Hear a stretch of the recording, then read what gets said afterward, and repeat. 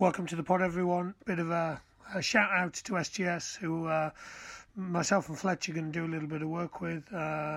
Hopefully, make it the most innovative, impactful, effective coaching qualification in the country, industry ready, experiential, backed up with all the science and the evidence stuff. And just a brief word from them beforehand. SGS College is the home of Bristol's higher education sports programmes. The programmes are designed to develop unique, innovative and creative sports practitioners ready for industry. Do you want to be a coach or teacher of the future? Start your journey here at SGS College and become more than just a graduate. Visit sgscol.ac.uk to apply now. Cool. So Rusty, live on the pod, all the way from Melbourne again. So Lara Mossman, you join a small number of people. I think it could just be you and Amy Price that have done a second pod. So how are you? How's Australia treating you? Well, first of all, Rusty, I'd like to say I'm very honoured because I didn't realise that I'm one of a very small number of people that have actually been asked to chat to you twice, and it's always a pleasure to speak to you, so thank you for including me on that shortlist. Melbourne, yeah, we're doing well out here at the moment.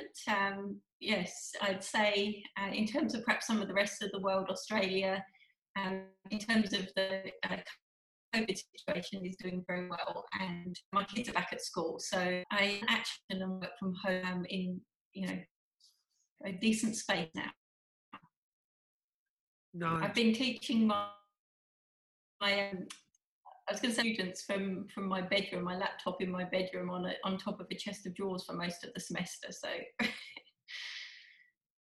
nice. And you finished on Friday. You fell off the cliff. It's very good that you've recovered by Thursday for to hang out. And I'm a little bit nervous, I'm not going to lie. You just described this as a parent-teacher interaction. So I sent you, just to give everyone a bit of context, and I'm sure we'll uncover even more about Lara Mossman. I sent you a couple of videos of some of the stuff I've been doing. You've said to me, do you want to gamify this podcast? It sounds like we're going to. You've also got some cards. That sounds exciting for me. And so I feel like I'm on the spot a little bit, to be honest. So how do you want to start the pod, Lara? What would be a good way to start it?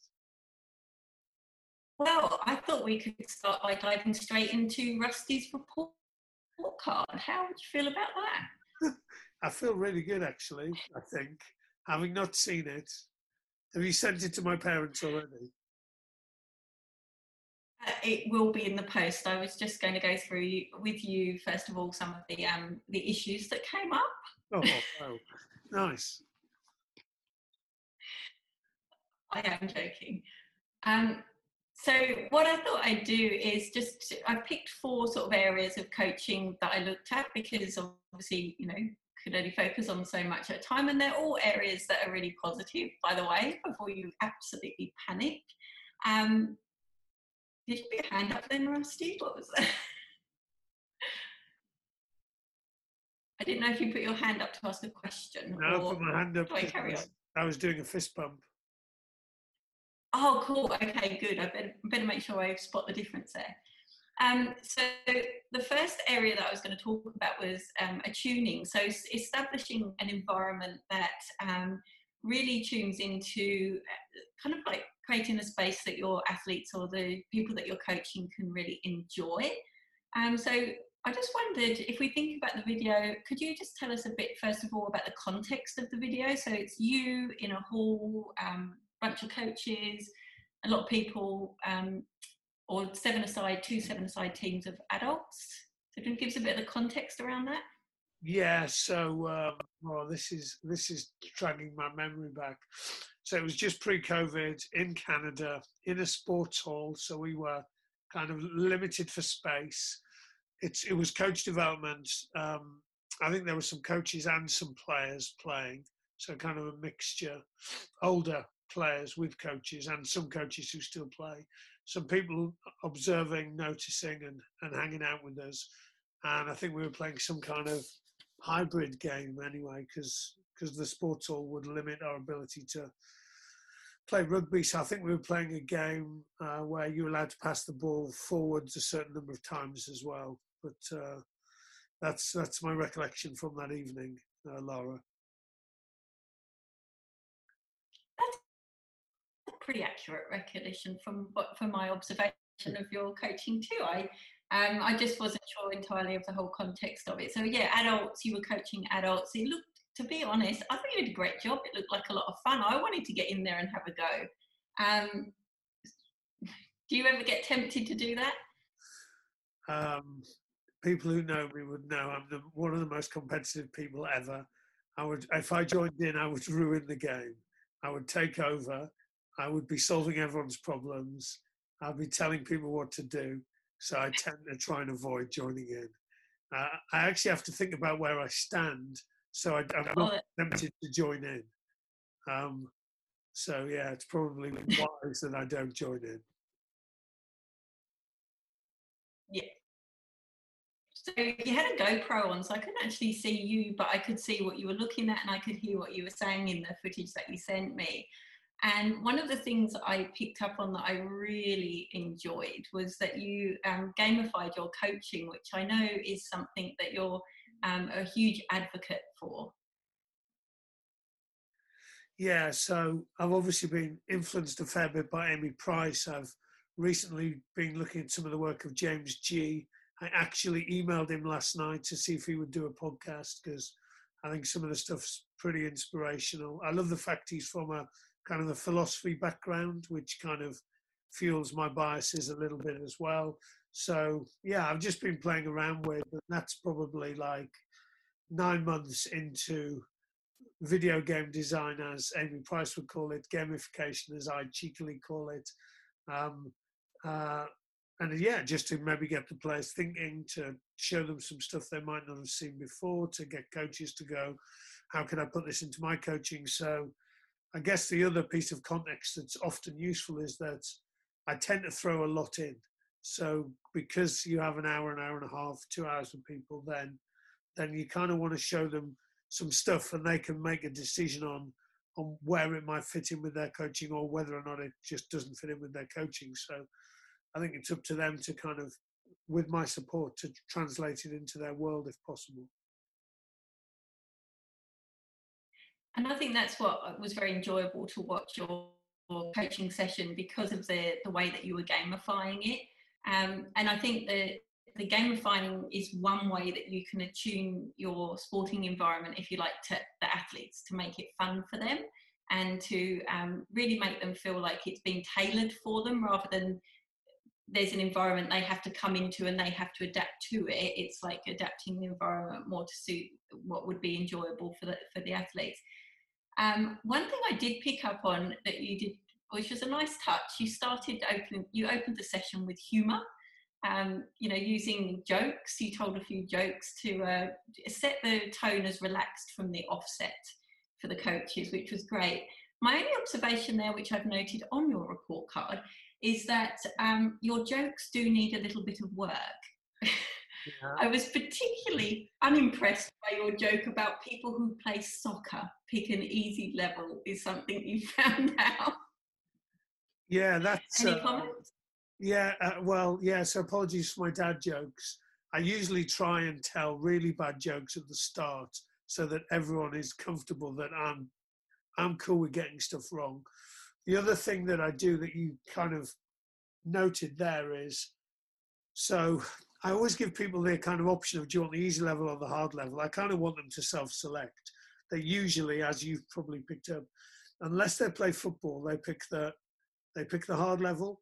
In football, generally people pick the easy level, and so I'm really intrigued by it. But I like the fact that I can go, oh, okay, you guys picked the hard level, that's cool. And does that mean you're up for some challenges? And then to get them to go, yeah. Then I've already got one team bought in, and I can then maybe have a conversation with the other team and go, oh, these guys think it's going to be easy against you. They've picked the hard level, seriously. I mean, if I was on your team, I wouldn't be. Anyway, it's up to you guys type stuff. So I would want to kind of, just introduce that competitive element quite quickly into the session. That's cool. I did notice on that you do introduce quite a lot of rules. So throughout the video, you sort of build in different rules and have points where there's quite a number of rules that are, or sort of, when I say rules, I mean, I don't know if you call them rules, but you know, when you're throwing in things like you're only allowed one catch as a one pause, sorry, as a cheat, if you like, those sorts of rules. Did you want to say more about about doing that? Yeah, so it's something I'm really mindful of. Once again, I'm always kind of, I can't remember if I did it on this video, but I'm always mindful of the fact that I put a lot in because I kind of want to give people some stuff that might resonate with them. Interestingly, and actually, I thought they actually did really well given the number of changes and the different scoring systems and stuff. When I ask kids versus adults, generally the kids are pretty cool with it being dynamic. The adults are a little bit stressed out sometimes. Maybe we've just had an experience that hasn't prepared us for that well enough. Yeah, so, and then I guess the other thing with that is, yeah, I'm just mindful of kind of, I've also got to, as a coach, probably get better at, and I know you said you listened to the Sally Needham podcast, just helping support the people that this is a challenge for. So is it a whiteboard that gives them some kind of reference point or structure to their session? Is it the fact that I go and have some individual interactions with the people I notice that are finding it hard?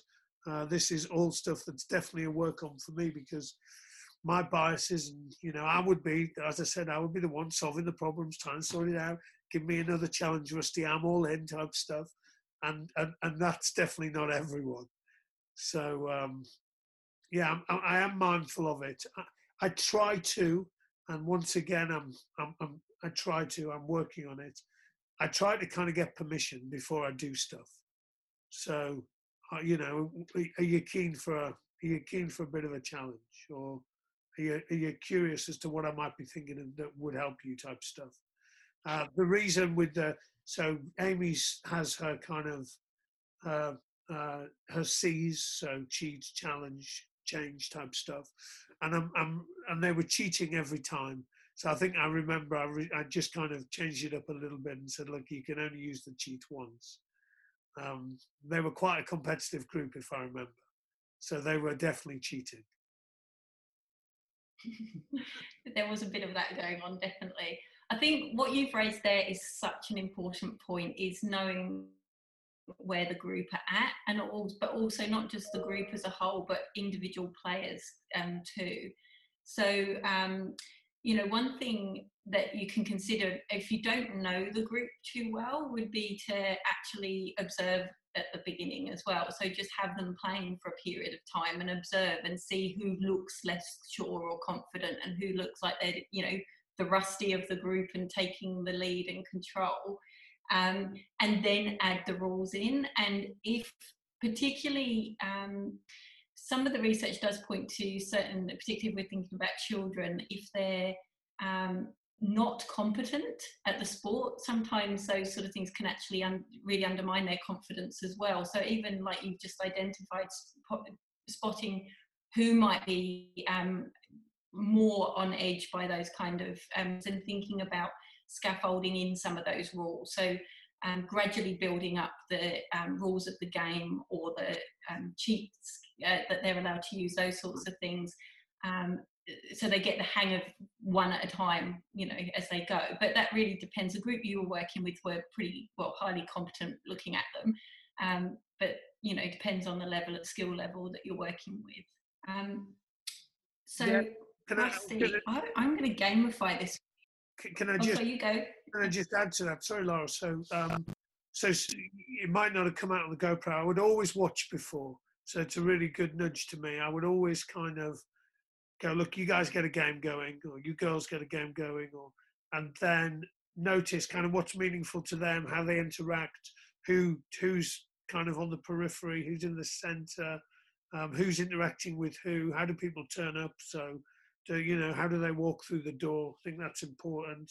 And then the other thing is I'm really mindful. I'm becoming more mindful of the person that isn't yet competent, but actually, what are my solutions there? What could I have a check in with them before the session, just to see, you know, what they'd love to do today, what would make it a great session for them, how can I help them? And then I wrote some stuff down that I don't know whether I did in the session. I do way too many sessions, but I would often try and create peer-to-peer moments for them, but real kind of subtle ones, not like, you know, really embarrassing ones. We used replays in that session, so giving people another go at something would be useful. I think that happened a few times where I used the coach's replay, and also, if I recall that session, like my use of a second ball to help someone have some moments that would kind of make them realize they can do some stuff, and then hopefully off the back of that, they're willing to go and try some more stuff. So yeah, it's something I'm mindful of. The other thing I thought about when you said it, Lara, is always like, if you're coaching on your own, it's really different to if you're coaching with other people. So I think that's quite a hard skill to do for coaches on your own when you are perhaps, you know, organizing stuff, you know, and maybe we should relinquish the keeping score and the time and all that stuff. But I do think if there's some parent helpers, or there's another coach with you, or you have some players that you feel would be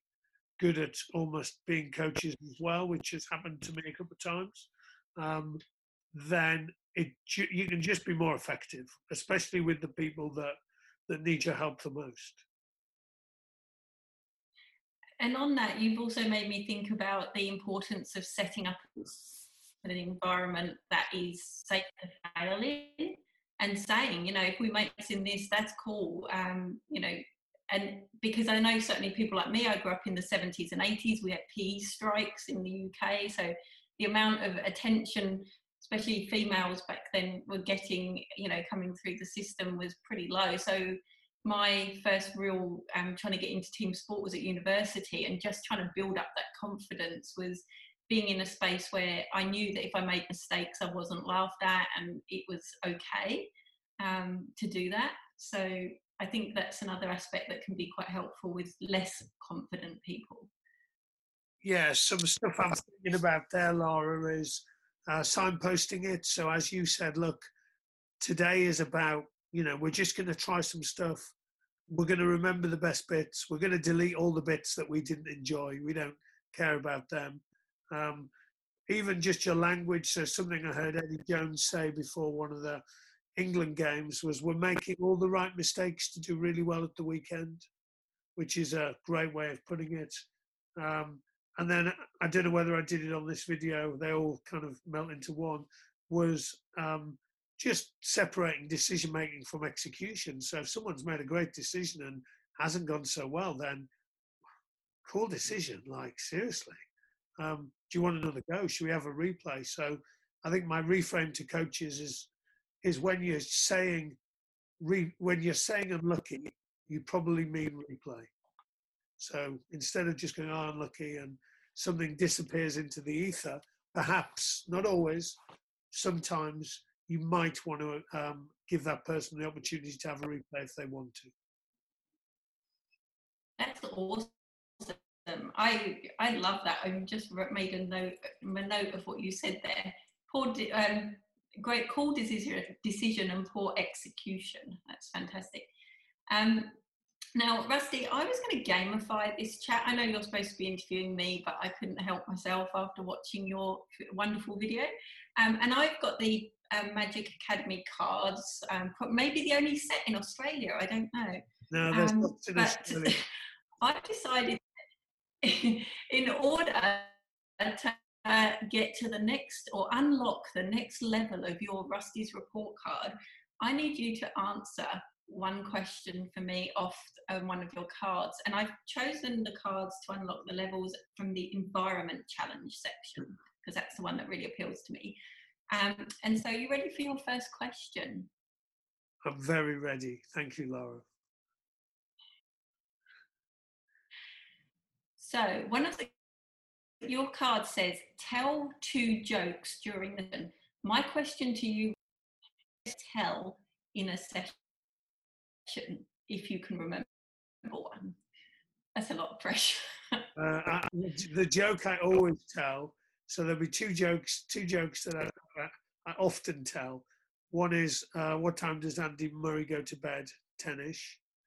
And the other one is the one where I pretend that someone was trying to become the snail racing champion of the world, and they got a bit marginal gains, and they took the shell off, but the snail was actually slower because it was a bit sluggish.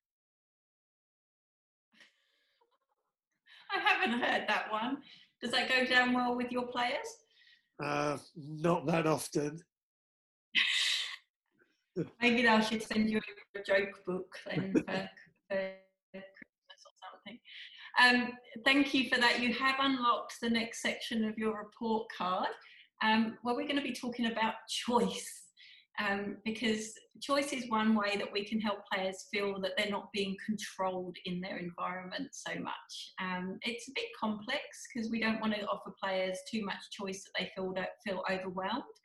And that can happen to those players that, particularly we've talked about that maybe at the less confident end of, because they don't understand the options that they're being presented with, for example. And in your video that I watched, you gave some great examples of choices. So you'd say things to players like, do you want the hard or easy option? Okay, so you tagged it on with the joke about the soccer players, but you still gave them choice about the hard or easy option. You said at points something like, what do you think? Should it be one person touching them or two?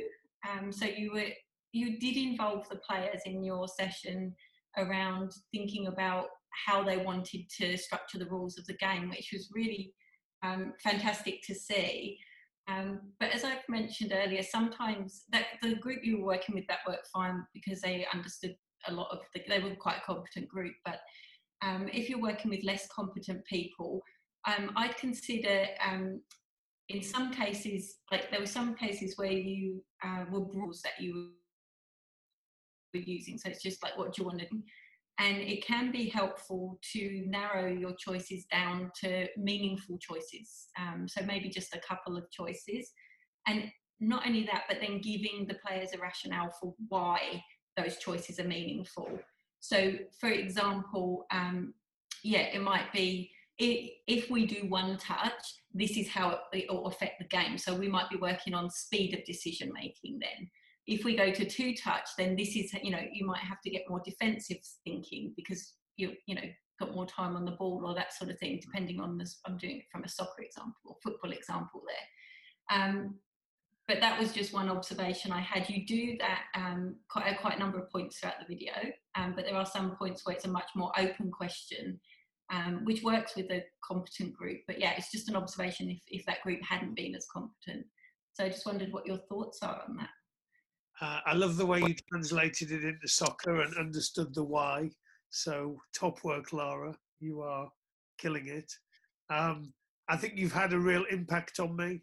So I remember vividly you saying the number one behaviour for coaches to dial up around motivation is choice. I hope I'm explaining that correctly.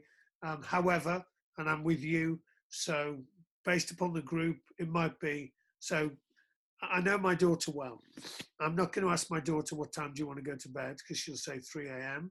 I might say just go to bed now or in 10 minutes. So if you stay up for 10 minutes, then you get to read for 10 minutes. So I think it's knowing your group, it's listening to them, it's noticing how they react to choice. Something I get a little bit with the teenage boys is that they often want to use the choice to make it easier for them. So I will often, at that point, then give them, look, we got 10 seconds. Do you want this one or this one? 5, 4, 3, 2. Because they've they've spent a minute coming up with the fact that every time they get the ball, the opposition fall over and they score a goal. And I'm thinking, no one's getting better from this one. So you had real impact on me. I quote you lots. I reference it lots. I think it's definitely changed my coaching. I'm really comfortable with it.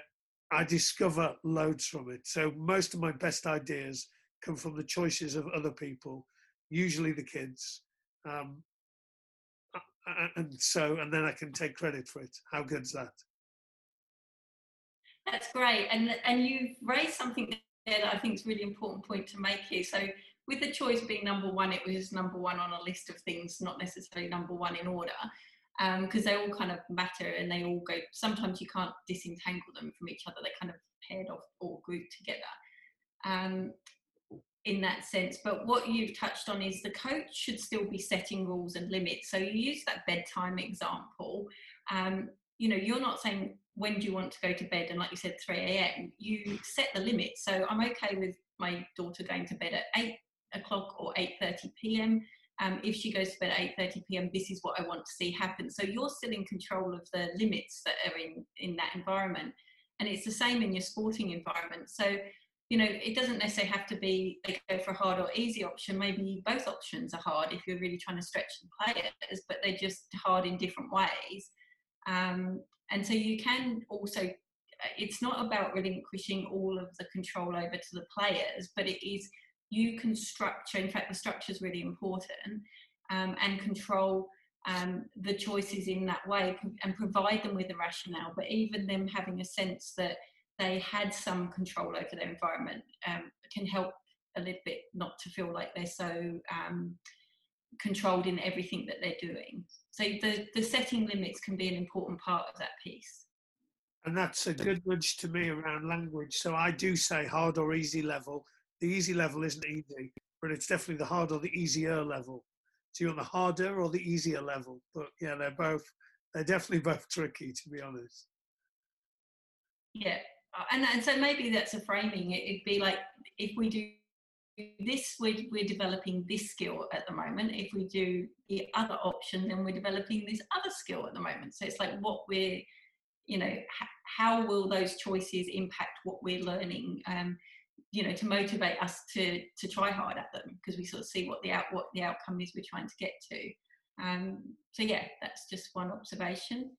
Anything you want to say before I get you to try and go up the next level? No, it was just interesting. So I remember our talk about this. So the bit that really struck with me was the choice, and then the flip side was the punishment. I think your language is punishment. So what does that mean, and what have you noticed around coaching and whatever punishment is that you think is unhelpful? I'm not an advocate of punishing athletes for pretty much anything, to be honest, especially not young people. I think it's unhelpful in terms of motivation. You know, if we want to encourage young athletes to feel a sense that they're in control of their own development, you know, by and large and everything, then punishment really just says that, you know, you're not doing what I wanted, so, you know, I'm going to control your behaviour in this way. So it's very much externally controlled, and it's controlled by usually the coach or, you know, the parent. So in that sense, there's no time I would think punishment really had a place in the sporting environment, really. Do you think it does? I didn't see you punishing anyone in your videos, by the way. No, after I stopped recording, I punished them all. No, I'm with you. I mean, however, what I do see is lots of kids who are doing often physical punishment. So I play a lot of games where we might go, look, let's come up with a meaningful consequence for this game, and people will immediately go to burpees and it's stuff that they have to do, versus we'll sing a song or we'll do a dance or whatever it might be. I quite like that. There's something at stake in the game, but I want it to be playful. And then the other thing, I'm kind of observing coaches do terrible coaching sessions and then punish the kids because some balls go down, and I'm thinking, well, it's actually your coaching. Exactly.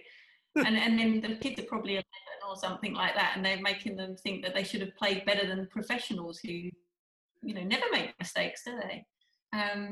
Yeah, I really, the thing, I think the scenario that you've given me, that's not really, like you're saying they're choosing to do burpees or something like that, is pretty easy to throw away.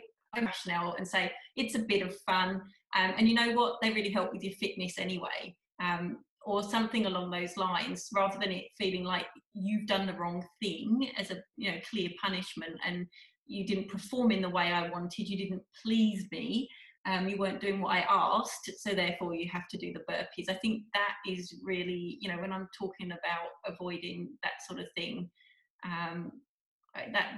that's kind of where I put it. When what you've described, I'd say, is again, it's sort of gaming and it's making something fun, like there's a stake to play for, in that sense. And as long as you keep in control, it doesn't get out of control. And I think sometimes what I've seen is coaches maybe always putting the same kids on the same team. So every training session, it's, here's my favourite players in this group and another group of players over here. And the other group constantly being the one that's missing out or having to do the burpees and things like that, then that doesn't feel just or fair. And, so those sorts of things I think could be mindful of and watch for. But when it's like you're describing, it's gaming, it's, it can be quite, and it's structured in a fun way, I think that's a key. Yeah, the other thing I've kind of been playing around with recently, and I'm sure you've seen or heard of some of the Steve Rolnick stuff around taking the eye feedback. So even to the extent that, he would say, so often I'll go, oh, I love the way you do that. But actually to maybe go, that must have taken real courage to do that. So it doesn't become them almost looking to, dad or coach or for affirmation, as opposed to it being internal to them. And what are your thoughts on that as well? I 100% agree with that. I think the danger when you say something like, well done, you did exactly what I wanted you to do there. Those kind of phrases or that kind of feedback to players says to them, and when you don't do what I want to do, you should be feeling guilty because you didn't please me, or somehow you've let me down, so it's what we'd call introjected kind of regulation that you're setting up in that scenario, which is that guilt pride kind of flavour. It's really the guilt aspect of it, and it can create anxiety and things like that, because the player is then externally controlled. They're only doing the action because they get the coach telling them, yes, you did what I asked you to do. So other ways you can still comment on really good passages of play, for example, by just saying to a player, tell me about that decision you made there. Why did you make that decision? You can get them to explain it in front of other players, and they can share the rationale themselves, if you like, behind why they've done something in a certain way. And you can say, that's really great. I think that's really, good thing that we can all focus on working on, that sort of thing, without having to bring the coach necessarily even into, you as the coach's ego, if you like, into that example. Does that make sense? Lara, I think you've unlocked the next level with that beautiful example and explanation. Thank you. So I'm now going to see if you can unlock the next level, Rusty. So from your magic cards, let's go back to those. You have a card that says, let players coach each other in a new skill. What types of things do players usually pick when you give them this card or choice? So let players coach each other a new skill. Okay, so I'm going to give the best example I've got, which is probably extreme. So when I was in Boston, I had a co-coaching card, and one of the kids said, "Can I be co-coach?" And so he had a secret mission. His secret mission was to catch other people doing stuff well and then stretch them. So what he did at 8 or 9 years of age, can't remember which one, and he was one of the best players, he'd go up to, so let's say Lara did something well, he'd go up to Lara, give you a high five or a fist bump, go, must have taken real courage to do that. He might not have taken the eye out feedback just yet. He's like, I love the way you did that. Do you reckon you can do it again? Or do you think you can do it a couple more times? And so that's the best example I've got. That was a 8 or 9-year-old kid playing football, so you'll be pleased about that. What I tend to do is pair people up, maybe, or put them in this, or say, look, go and grab some of the opposition who you think might want to work on something you want to work on as well, or get in a small group, and then just get them to find something meaningful to them. Now, I am comfortable that it might be a pass, it might be a non-dominant hand pass, it might be communication, it might actually be my scanning skills, it might be actually my ability to be a really good teammate. It might be, do you know what, why don't we both practice leading a huddle? And then I'm here to support, or they're there to support each other. So I've seen a whole variety. I'm comfortable with anything really, what's meaningful to people, but I've seen both the actual action type stuff, pass kick stuff, but I have also seen some of the probably higher order stuff around communicating and scanning and awareness and decision making. Have I achieved the next level? Lovely, thank you, Rusty. You have unlocked the report card. No. Yeah.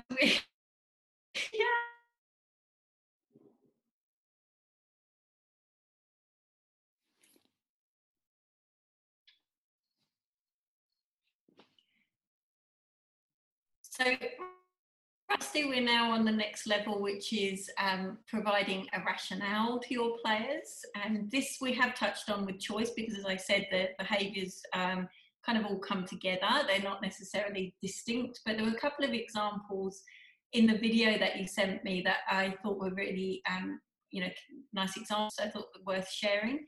And one of them was, you changed the rule of the game at one point to 2 touches.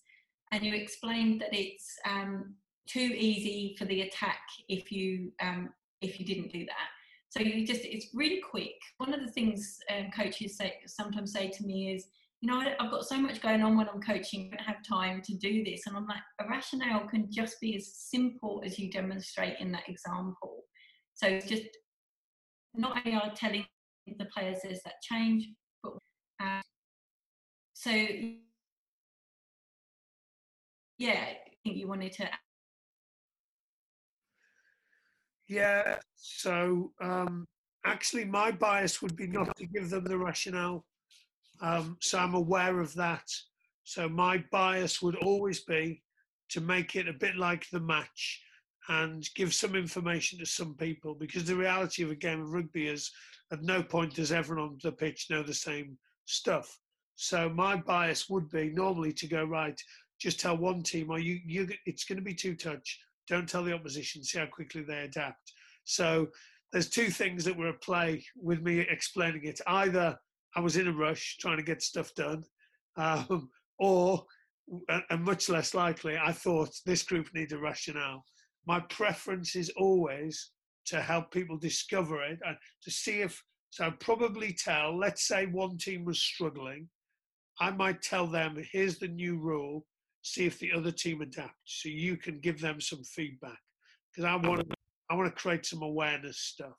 And I probably want to even games up. I'm generally trying to even games up so they're a bit more competitive. So you've done well to catch me with an example where I've provided rationale. Well done. It's definitely something, having listened to Sally Needham a lot, it's definitely something that I've become more mindful of. So I think the example she gave me was, like, if there's a kid going, Rusty, what's next? Rusty, what are we doing next? What's coming next? And I go, it's okay, you'll be fine. Well, that kid's not fine because they're still going, they're thinking, well, what's happening next? I need to know what's next. So they can't kind of do the stuff they want to do because their brain's elsewhere. So I think probably another thing I've tried to do more of with this is to have a whiteboard. Maybe that maps out some of the stuff that might happen so that it gives people a reference point as well if for any reason, I've not explained stuff as well as I could. I can refer back to that.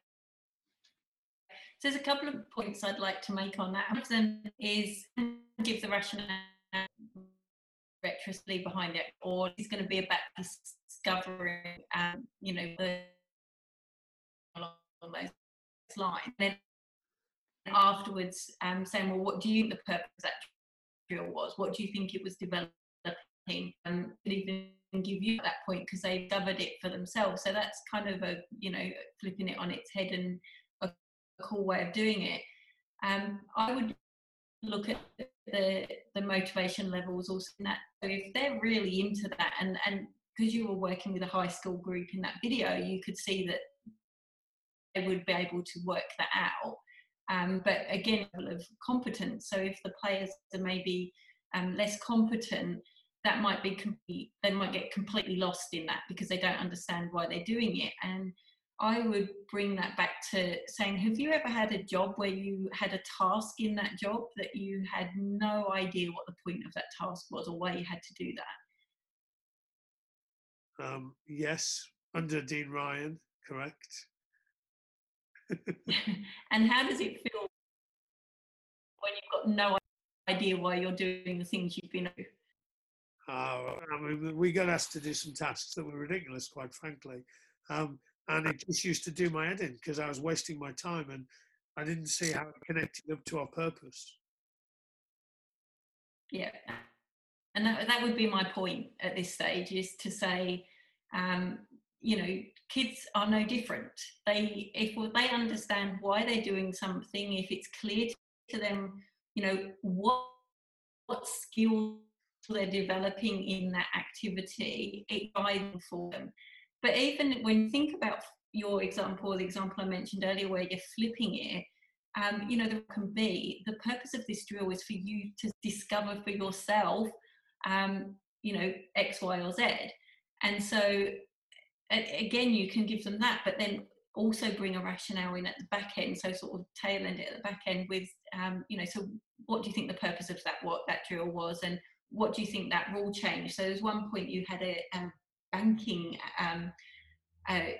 option for the players, so they could touch the ball to the floor to bank their points. And it's like, you did a great example of questioning around that activity in the video, and you're asking them, what's the impact? So why does that matter, and how does it affect the game?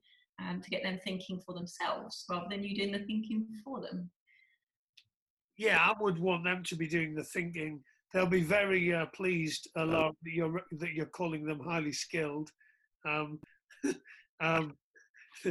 and the other thing, and to pick up on what you said about actually allowing them to discover the new rule versus me telling them, I don't see it as I think you've explained it. It's not 0 or 1. Like there's shades of colour in the middle. So there's a bit where I might tell them, do you know what? Actually, the other team have got a different rule. Wonder if you can work it out. Or there might be a moment where I actually pull someone out and stand and chat with them and go, look, when you step out of the game, can you see anything different? What have you noticed? Oh, cool, yeah. Do you think do you want to call a pause and tell your teammates? Do you think that would be useful? Type stuff. So I don't see it as 0 or 1. I see it as there's kind of different levels of scaffolding around this stuff, and I see my job as a coach to notice, like, okay, this has happened. So what are they spotted? What haven't they spotted? Who's looking in the right place? If they've seen it, have they told someone? Why not? And to just help support them as and when. So look, and sometimes I might just let it play out for a really long period. Other times I might think, well, this is going to be really useful for this group to discover this now, and someone's discovered it. I just need to scaffold them with the sharing information bit, and because actually they're not going to get to that stage in the next hour or whatever. So I'm not like I'm agreeing with you. It's just not 0 or 1 for me. Yeah.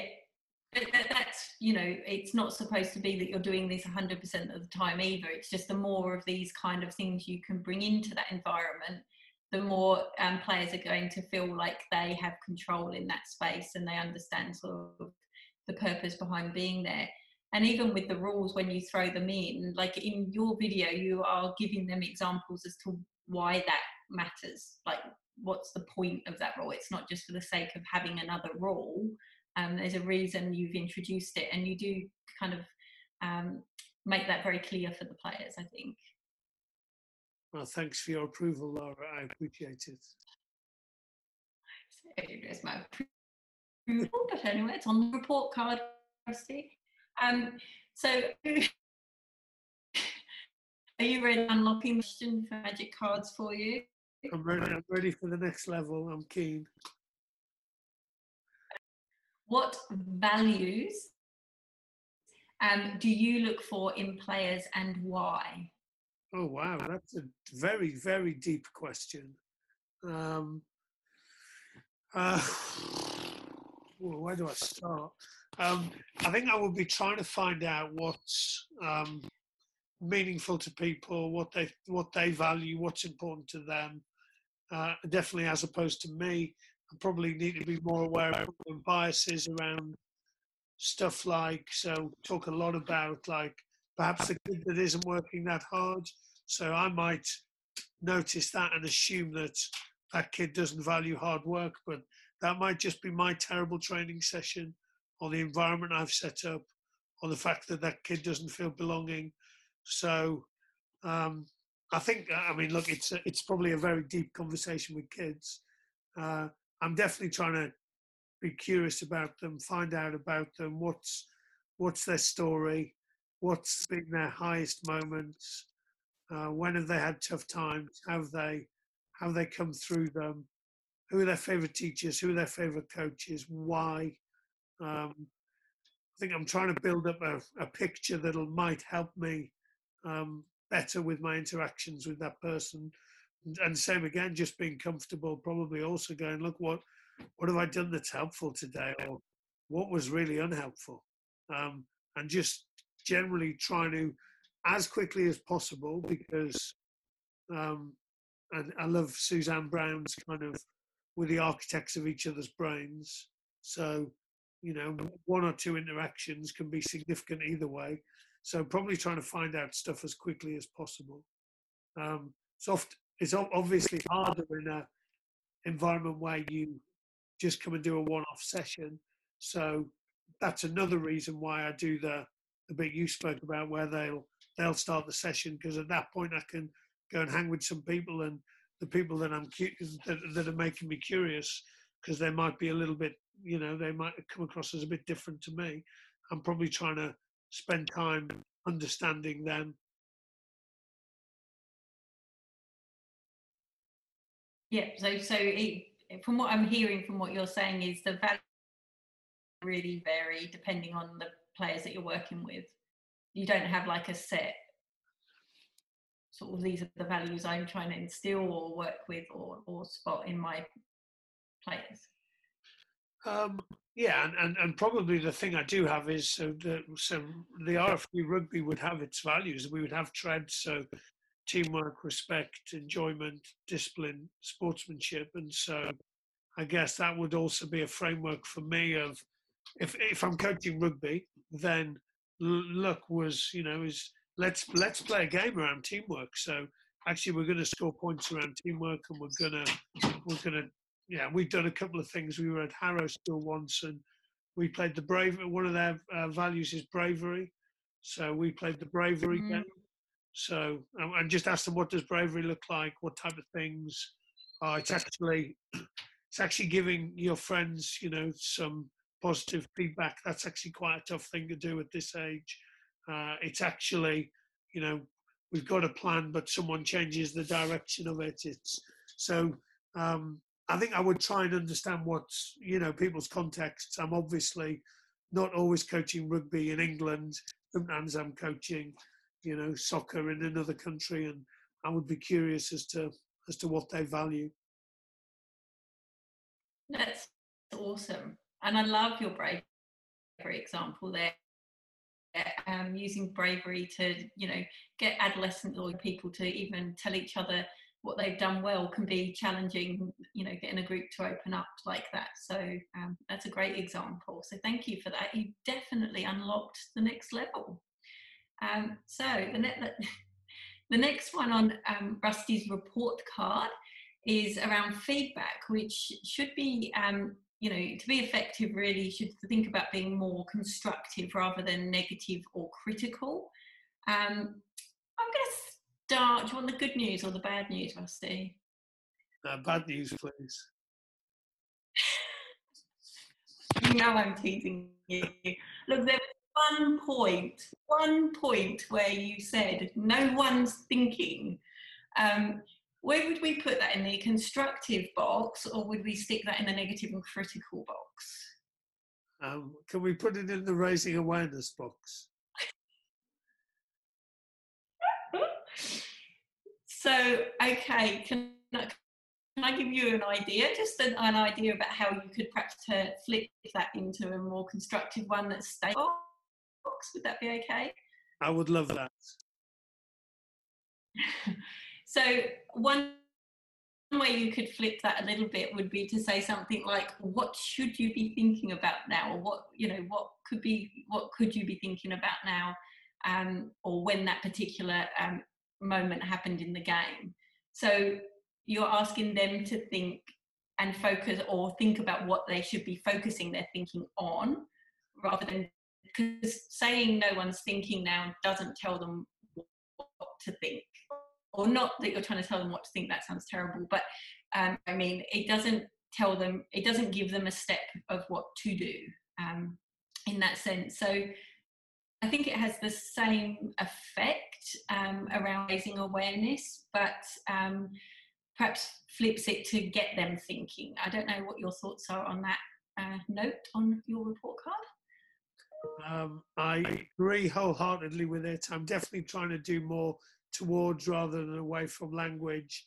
It's something I'm very mindful of on Zoom, as an example, because we're in a two-dimensional world now. So if I'm presenting, I'll often say stuff like, I don't know if you can imagine what this might look like in your world, or I would, it might be worth taking a few minutes to think about how you might translate this into your world. So I appreciate the fact you've given me that feedback, Lara. I probably needed it.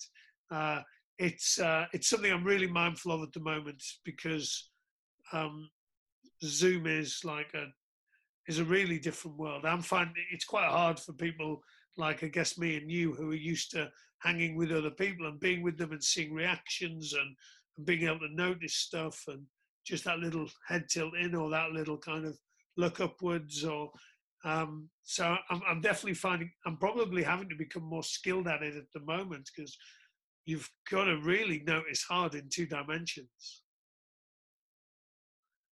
Absolutely. I mean, I've found that a teacher at university, and I found that, a massive challenge this semester, and I'm very used to teaching, so yeah. Your sound's cut out, Rusty. I couldn't hear you then. No, I did. I'm Rusty, tell me when to go. Yeah, you can go. So, Rusty, I lied to you earlier. Do you want to know what the lie was? I can't believe Lara Mossman would lie. I told you, do you want the good news or bad news? It's actually, do you want the bad news or the bad news? Do you want the next bit? No.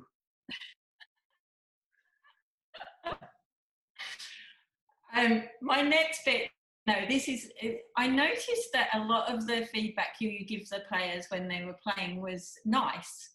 You'd say to them, nice, they didn't move. Where would you sit that if we were about constructive, negative, or critical? I think it's pointless. So this was really interesting. So when I was in, where was I? I was up in the Northwest. I was at Lymm Rugby Club, and I said this to everyone. I said, I've just become aware.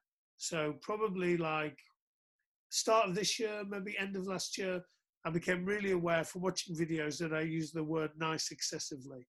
And so what they did was, and this was quite good from them, they took bets at the start of the evening without telling me on how many times I would say the word nice, and made it competitive, and it was ridiculous. In 2 hours, it was probably like, I don't know, I think it was about 62 or something ridiculous. So I've become really aware of it. I just haven't solved the problem yet. It's definitely my coaching tip.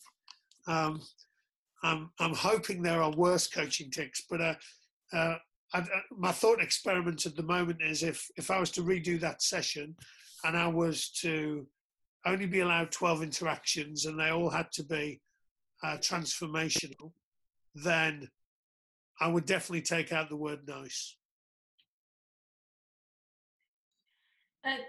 That's lovely, and thank you for being so good-humoured. When you did say to me in a message to me, I could go as hard on you as I liked, and so I thought, I'll take you actual word. What I was going to say in terms of a tip, or if you'd like me to give you a tip around that, I'm not sure. Yes, please, Laura. I would love you to give me a tip. So yeah, I think what you've said is great. I think is having that really considered, reducing the amount of time to giving feedback, but really making it more impactful. So instead of just saying something like nice, say, it was great when you moved wide after making that pass because. So again, it's not about I'm pleased that you moved wide, that I thing. But it's great when you move wide because, and maybe it's like it opened up space for, the opposition, for your own team, or maybe it confused the opposition as to where the pass was going, the next pass was going. But it's just having that really targeted feedback. So I think that maybe you could reduce that if you start to actually think, what's my targeted piece of feedback here that's very specific? But I don't know what your thoughts are on that. My thoughts are exactly the same as yours. I'm hoping it was less than at Lim, where it was just like every other word, quite frankly. I'm really aware of it, and you've now hit it home even harder. So I think I might replace it with the word bad, terrible, rubbish. So every time I say nice, as a result of that, I then have to say terrible after it. So that I won't want to say terrible, so I'll stop saying nice. Yeah.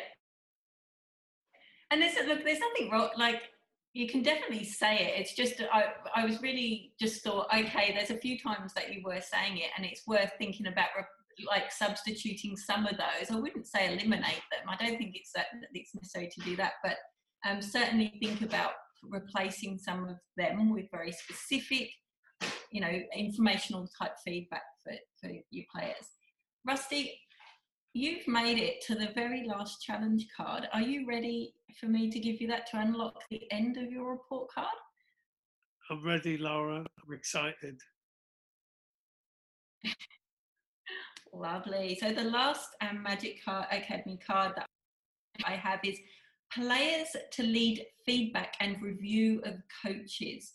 My question to you is, what's the toughest bit of feedback you have received from a player and how did you respond? So I've got a couple of examples. With England 18s, we got the players to design some challenge cards for us.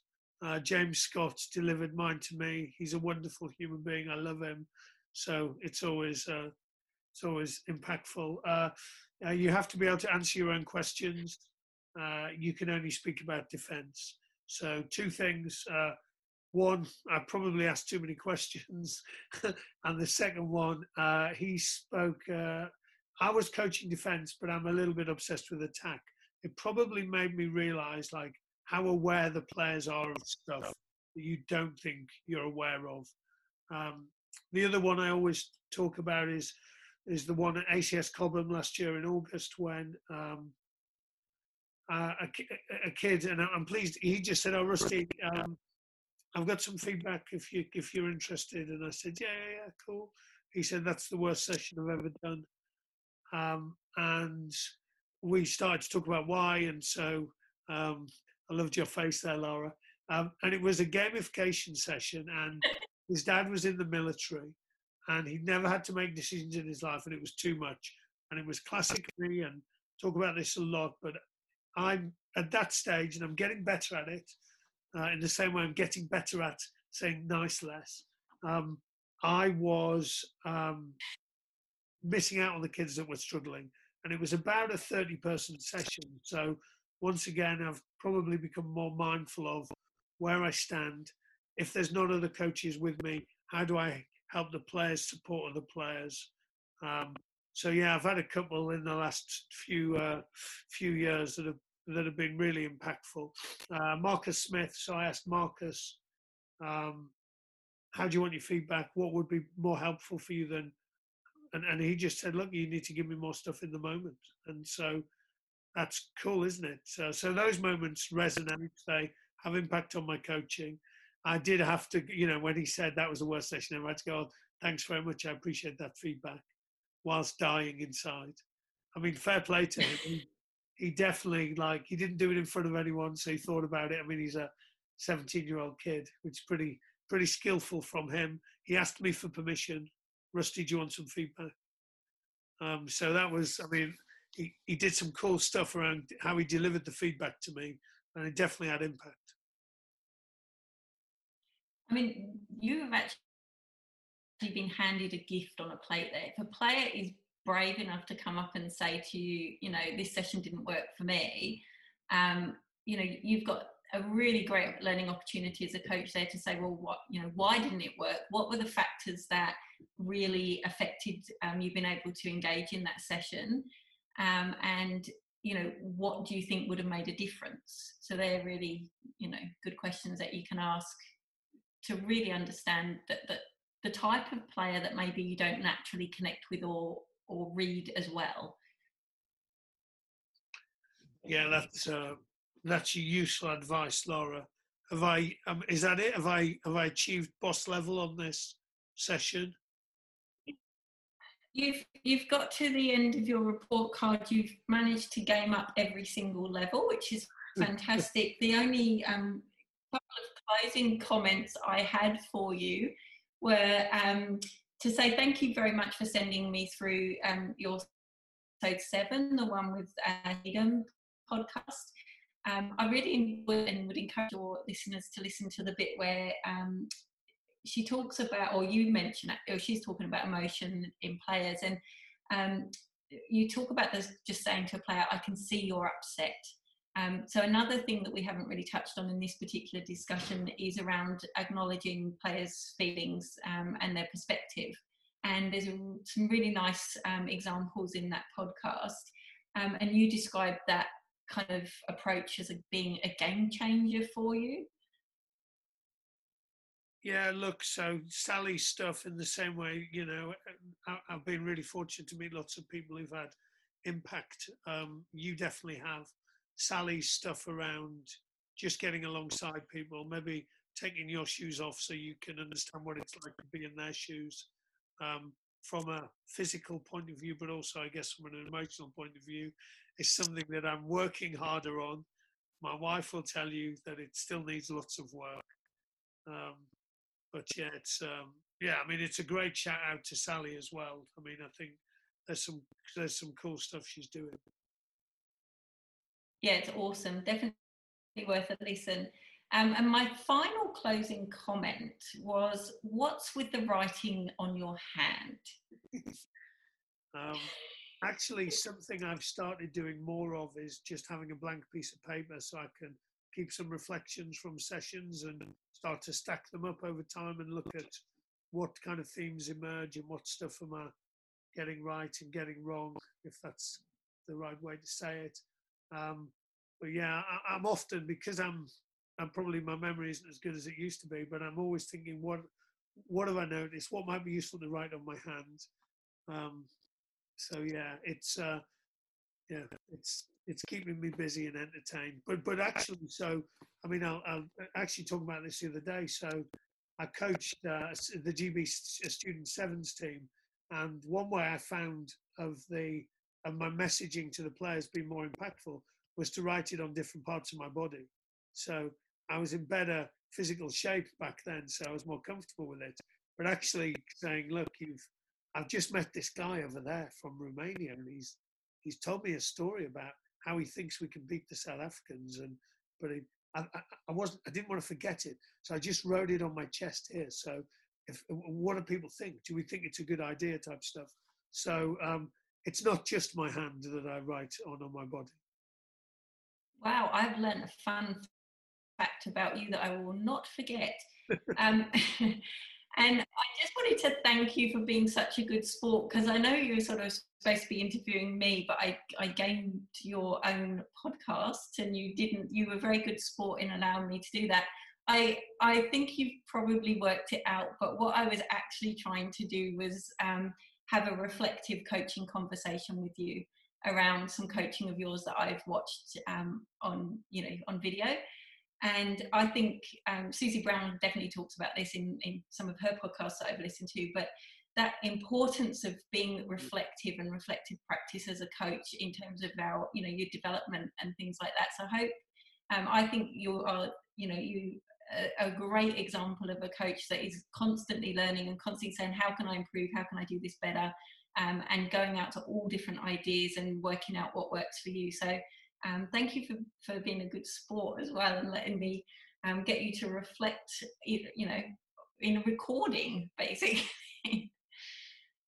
Nice. Lara, thank you so much for hacking our podcast. You're the first person to ever hack it, so you're probably the second person to have 2 podcasts, but you're the first person to hack it. And I think Amy Price will be a little bit jealous that you've gamified our podcast. It's been a pleasure. I'll tag you into the pod so people can kind of connect up with you and reach out. Stay safe in Melbourne. I'm looking forward to part 3 at some stage. Oh, thank you. I haven't scared you off then, obviously. That's lovely. And thank you very much. I really appreciate you giving me this opportunity to have this chat. I've learned so much from you as well. So it's goes both ways, I think, very much so. Cool. Thanks, Lara. Have an awesome evening. And you have an awesome morning.